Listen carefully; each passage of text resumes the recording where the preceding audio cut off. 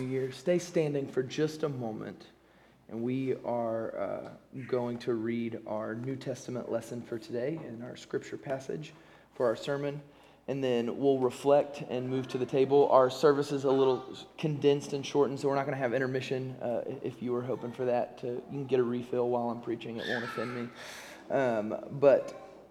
Let's read from Hebrews chapter 2, verses 10 through 18. In bringing many sons and daughters to glory, it was fitting that God, for whom and through whom everything exists, should make the pioneer of their salvation perfect through what he suffered. Both the one who makes people holy and those who are made holy are of the same family. So Jesus is not ashamed to call them brothers and sisters. He says, "I will declare your name to my brothers and sisters. In the assembly I will sing your praises. And again, I will put my trust in him." And again, he says, "Here am I and the children God has given me." Since the children have flesh and blood, he too shared in their humanity, so that by his death he might break the power of him who holds the power of death. That is the devil. And free those who all their lives were held in slavery by the fear of death. For surely it is not angels he helps, but Abraham's descendants. For this reason he had to be made like them, fully human in every way, in order that he might become a merciful and faithful high priest in the service to God, and that he might make atonement for the sins of the people. Because he himself suffered when he was tempted, he is able to help those who are being tempted. This is the word of the Lord. Thanks be to God. Thanks be to God. You guys can have a seat. As we read this passage, I hope, and reflect on it and move towards the table, and we miss our UAB section right here, so I'll just stand like this most of the time. Anna, boys, I love you guys. I hope that we can find ourselves reflecting and opening our ears and our hearts this morning for what the Lord would have for us. And maybe this morning and in the new year to come. But I remind us that though it is New Year's Day, we sit still as the people of God and in the church at large in what is still the Christmas season. We sang Christmas hymns this morning for a reason. Our Christmas tree would be up if there wasn't a wedding in the space last night.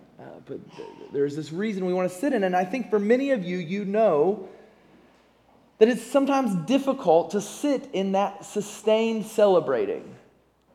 You find yourself, at least I find myself, becoming weary, kind of burdened. It feels forced, manufactured, fake to continue to try to celebrate. We move on. We say to one another this morning, Happy New Year, or Happy New Year's Day, or where does the apostrophe go? Any English majors? It's after the S, right? Because it's today is the New Year's Day. So do I always need a definitive article? Anyways. And also, go dogs. Thank you, Judah. Yes. We're worshiping and we're celebrating on New Year's Day, acknowledging this, that we're trying to stay in, that we're trying to continue to find ourselves doing.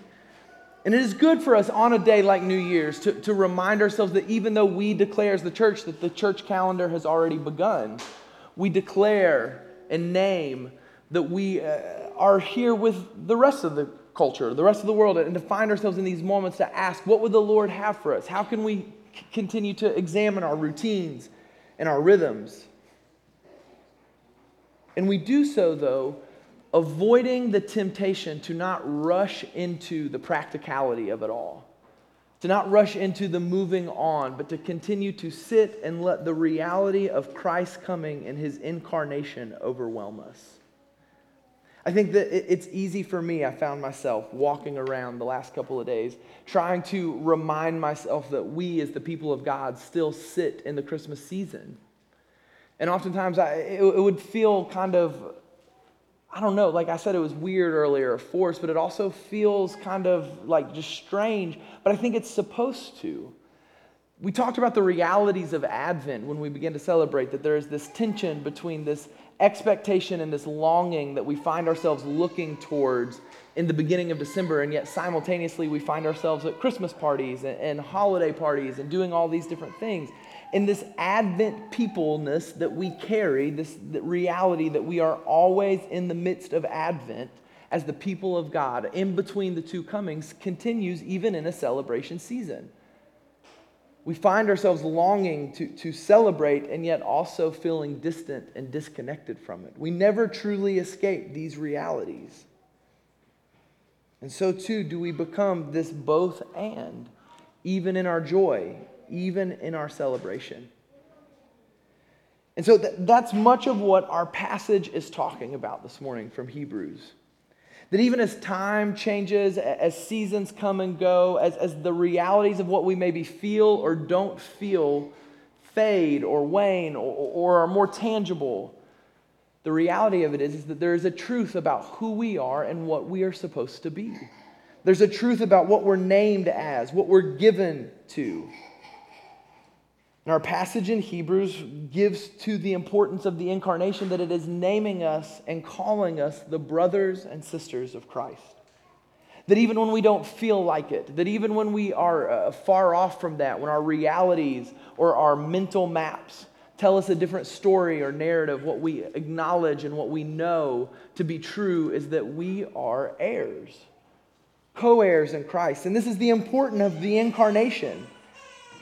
But not only in our passage in Hebrews do we see the importance and the profundity of the incarnation of Jesus, but we get a little glimpse into the future of what is to come for Christ. We celebrate the beauty and the excitement and the joy that is his coming, that is his putting on flesh, that is his taking up residence in our neighborhoods, in our lives. And we do so in this knowing that there is pain and suffering for Christ to come. And that the pain and suffering, I oftentimes say, began in this moment. I think for Jesus, Christmas, in some ways, that celebration of his birth, the moment in the manger, is this moment when we see that he, at that point, has been separated in a way that he never had for eternities past. His suffering, his acquaintance with grief, hardship, pain, turmoil, his acquaintance with what it means to struggle, to find themselves laboring and toiling. He never knew this, and he knows this as soon as he comes. And so the gift that we receive comes with a price. It comes with something that is to be recognized. And the author of Hebrews tells us that it is in this suffering, in this pain of Christ, that we find the completion of what God had always intended to be true. It is fitting in that bringing all of creation to glory, that God, for whom and through whom everything exists, should make the pioneer of their salvation perfect through what he suffered. It's a picture into a peek behind the reality of what we oftentimes see, that this celebration that we're doing, this joy, that it is not free.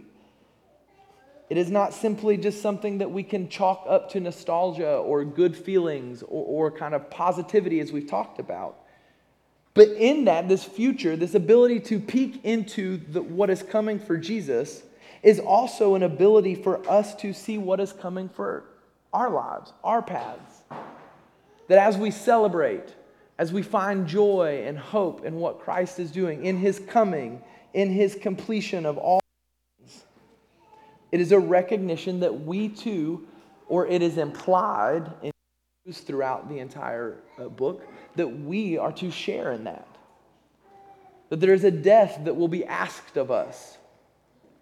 That there is something that we are going to be called to give up, to let go of, to allow the Lord to take from us. That there is pain and suffering that we will also have to find or face. I don't think that's the typical New Year's Day sermon that we often want to hear. Normally, at least socially, I would say, culturally, the move is either to be completely cynical towards New Year's Day and to be like, it's just another day. Don't create all of these different goals and whatever. Just move on with your life. You're all going to break it by the end of January anyways. So what's it even matter? We give ourselves to cynicism and jadedness, or It's like new year, new me, best year ever, the best is yet to come, your life is before you, you can biohack and do all of these things to make yourself the greatest version that you can possibly be if you'll only subscribe to my Patreon account. Like, it's yours. It's yours for the taking. And so there's this tension, and the church stands in the middle of that and says, you're right, there is this inability. It is just another day. You, in some sense, are a product of what you kind of do again and again. And yet there is a newness and a life and an abundance that is available for you, but it is through Christ, and it will ask something of you. It will not be free and easy. It will not be cheap, but it will take pain. It will take time. It will take repetitiveness. It will take rhythms and routines that set these things into place and into action. And this is what the author of Hebrews is saying to us, that you, dear reader, right? You, believer, you are being placed into this family of God. And you are doing so because of His suffering and His pain and His incarnation. But you must also share in this. To name it, to face it, to preview our path. And I think what's beautiful about this is that oftentimes for us, we think of these really kind of like easy things. I think of letting maybe some small dreams die, things that we know. There are all of these ways that I know that materialism and the American dream infiltrate my desires and my longings. And those are easy to name. But I think when we start to think about what Christ is doing and taking on our guilt, taking on our shame, that He's asking for us to face a different kind of pain and struggle. The boys over the Christmas break watched Sing 2 for the first time, and so they've now been introduced to the joys of U2. The good U2 that's from the 80s, not 2000, the one that got forced onto your iPhone a few years ago, like not that U2, the good one. And we were listening to it, and we were hearing on repeat that I still haven't found what I'm looking for, that they sing in the middle of it. And I was reminded of this, that there's the line from Bono in there that he says that you took on my shame. And so often when we think about what Christ took on in His pain and His suffering, what Christ took on to free us from that fear of death, we think of it as this guilt, these transgressions, these things we must confess of, these things we must walk away from, and we know those to be true. But for so many of us in this room, we've chosen that path. We've named who we're going to follow. We've recognized sin. But I think that the invitation that the Lord would have for us, that the Spirit would have for us this morning, is to recognize that what Christ did in that moment, when He took on the shame and the suffering, when He looked into that pain, He is naming you worthy. We've been talking about this since all the way back into July when we went through Exodus, that so much of what we do instantaneously to be the descendants of Abraham, the sons of Adam and the daughters of Eve, to be human is for us to hide and to cover ourselves, to remove ourselves. And in that shame, we go into isolation. And whether you are a Christian or not, we understand through psychotherapy and all of these different things that when you are in that moment of shame, what it takes for you to be brought out of it is for someone to come and find you. You will not walk out of shame on your own. And this is what God does immediately in the garden with Adam. Adam and Eve sin, and He says, "Where are you?" And He comes to them. And in the incarnation of Jesus, He comes to us in our shame, in our pain, in our suffering. And He takes it on and He is acquainted with it so that we no longer have to fear these deaths. This death that humanity experienced in the garden, we no longer are asked to taste of it in the same kind of way, though we know we will. We still experience it. We know shame. We are acquainted with it. We know suffering in this kind of way. We know the fear of being exposed, to being vulnerable, to being finite, even though this is not what we were intended to be. And Christ, the perfecter of our salvation, comes to give us our end, to bring us to completion of what it was meant to be, which is fullness and abundance and life in Him. Joy, hope, peace, love. The things we have said and repeated again and again for the last 4 weeks. This is what we are called to. And Christ completes this for us and sits us at the table to receive from it, to be heirs, brothers and sisters with him. He creates for a space for us to be bold, to dream the dreams that Christ would have us dream, to long and desire the things that Christ and the Spirit would have us to desire, to come to a place where we do not hide, where we do not sit covering ourselves up, but we come boldly to Christ and to God as Christ intercedes for us as our great high priest, where we have freedom to step into the light and out of the darkness. And here's what I'm trying to tell you. This all sounds happy, clappy, motivational New Year's Day, but the reality of it is that this is really, really painful, because what it will ask of you is to face your shame and your pain head on. It will ask of you to go back to your story. It will ask of you to expose yourself, to make yourself vulnerable. It will ask of you to be willing to look death in the eyes and to be willing to die that one death so that the 1,000 tiny deaths no longer have to be your experience and your reality. But you must die. You must experience it. You must name it. You must go into the pain and the suffering as Christ did. But the promise that we hold on to and that we cling to is this reality that we are brothers and sisters with Christ, co-heirs in the inheritance of the kingdom of God, that we sit at the table, even with him knowing all the truths of who we are, the realities of our shortcomings and our failures, the things that inside of you, no matter how cleaned up and perfect your life may seem, I know I have them. I am sure you do too. You have the things that you say, but if anybody actually knew that about me, if anybody was aware of that thing, they wouldn't trust me. In the business world, we just name it imposter syndrome. This reality that we joke as adults that you realize that, oh, now that I'm a parent and now that I'm an adult, now that I'm in the working world, I realize that everybody was just faking it. Everybody was just as confused and messed up as I was. We had all this trust, all these ideas that everybody had the world figured out, and then you become an adult and you realize nobody has the world figured out.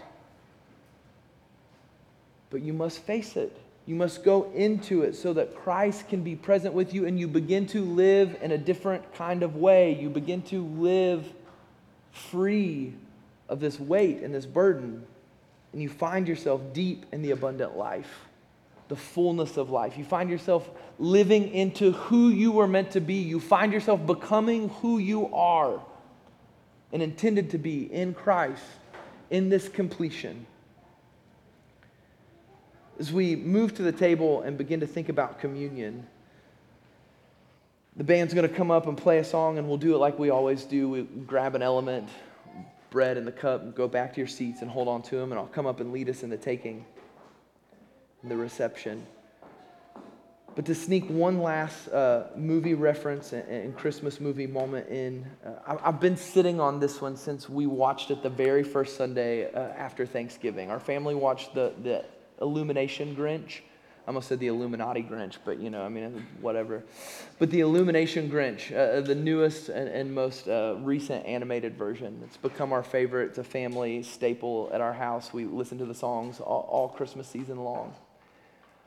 And we were sitting down. It's like the fifth time we've watched it as a family over the last few years.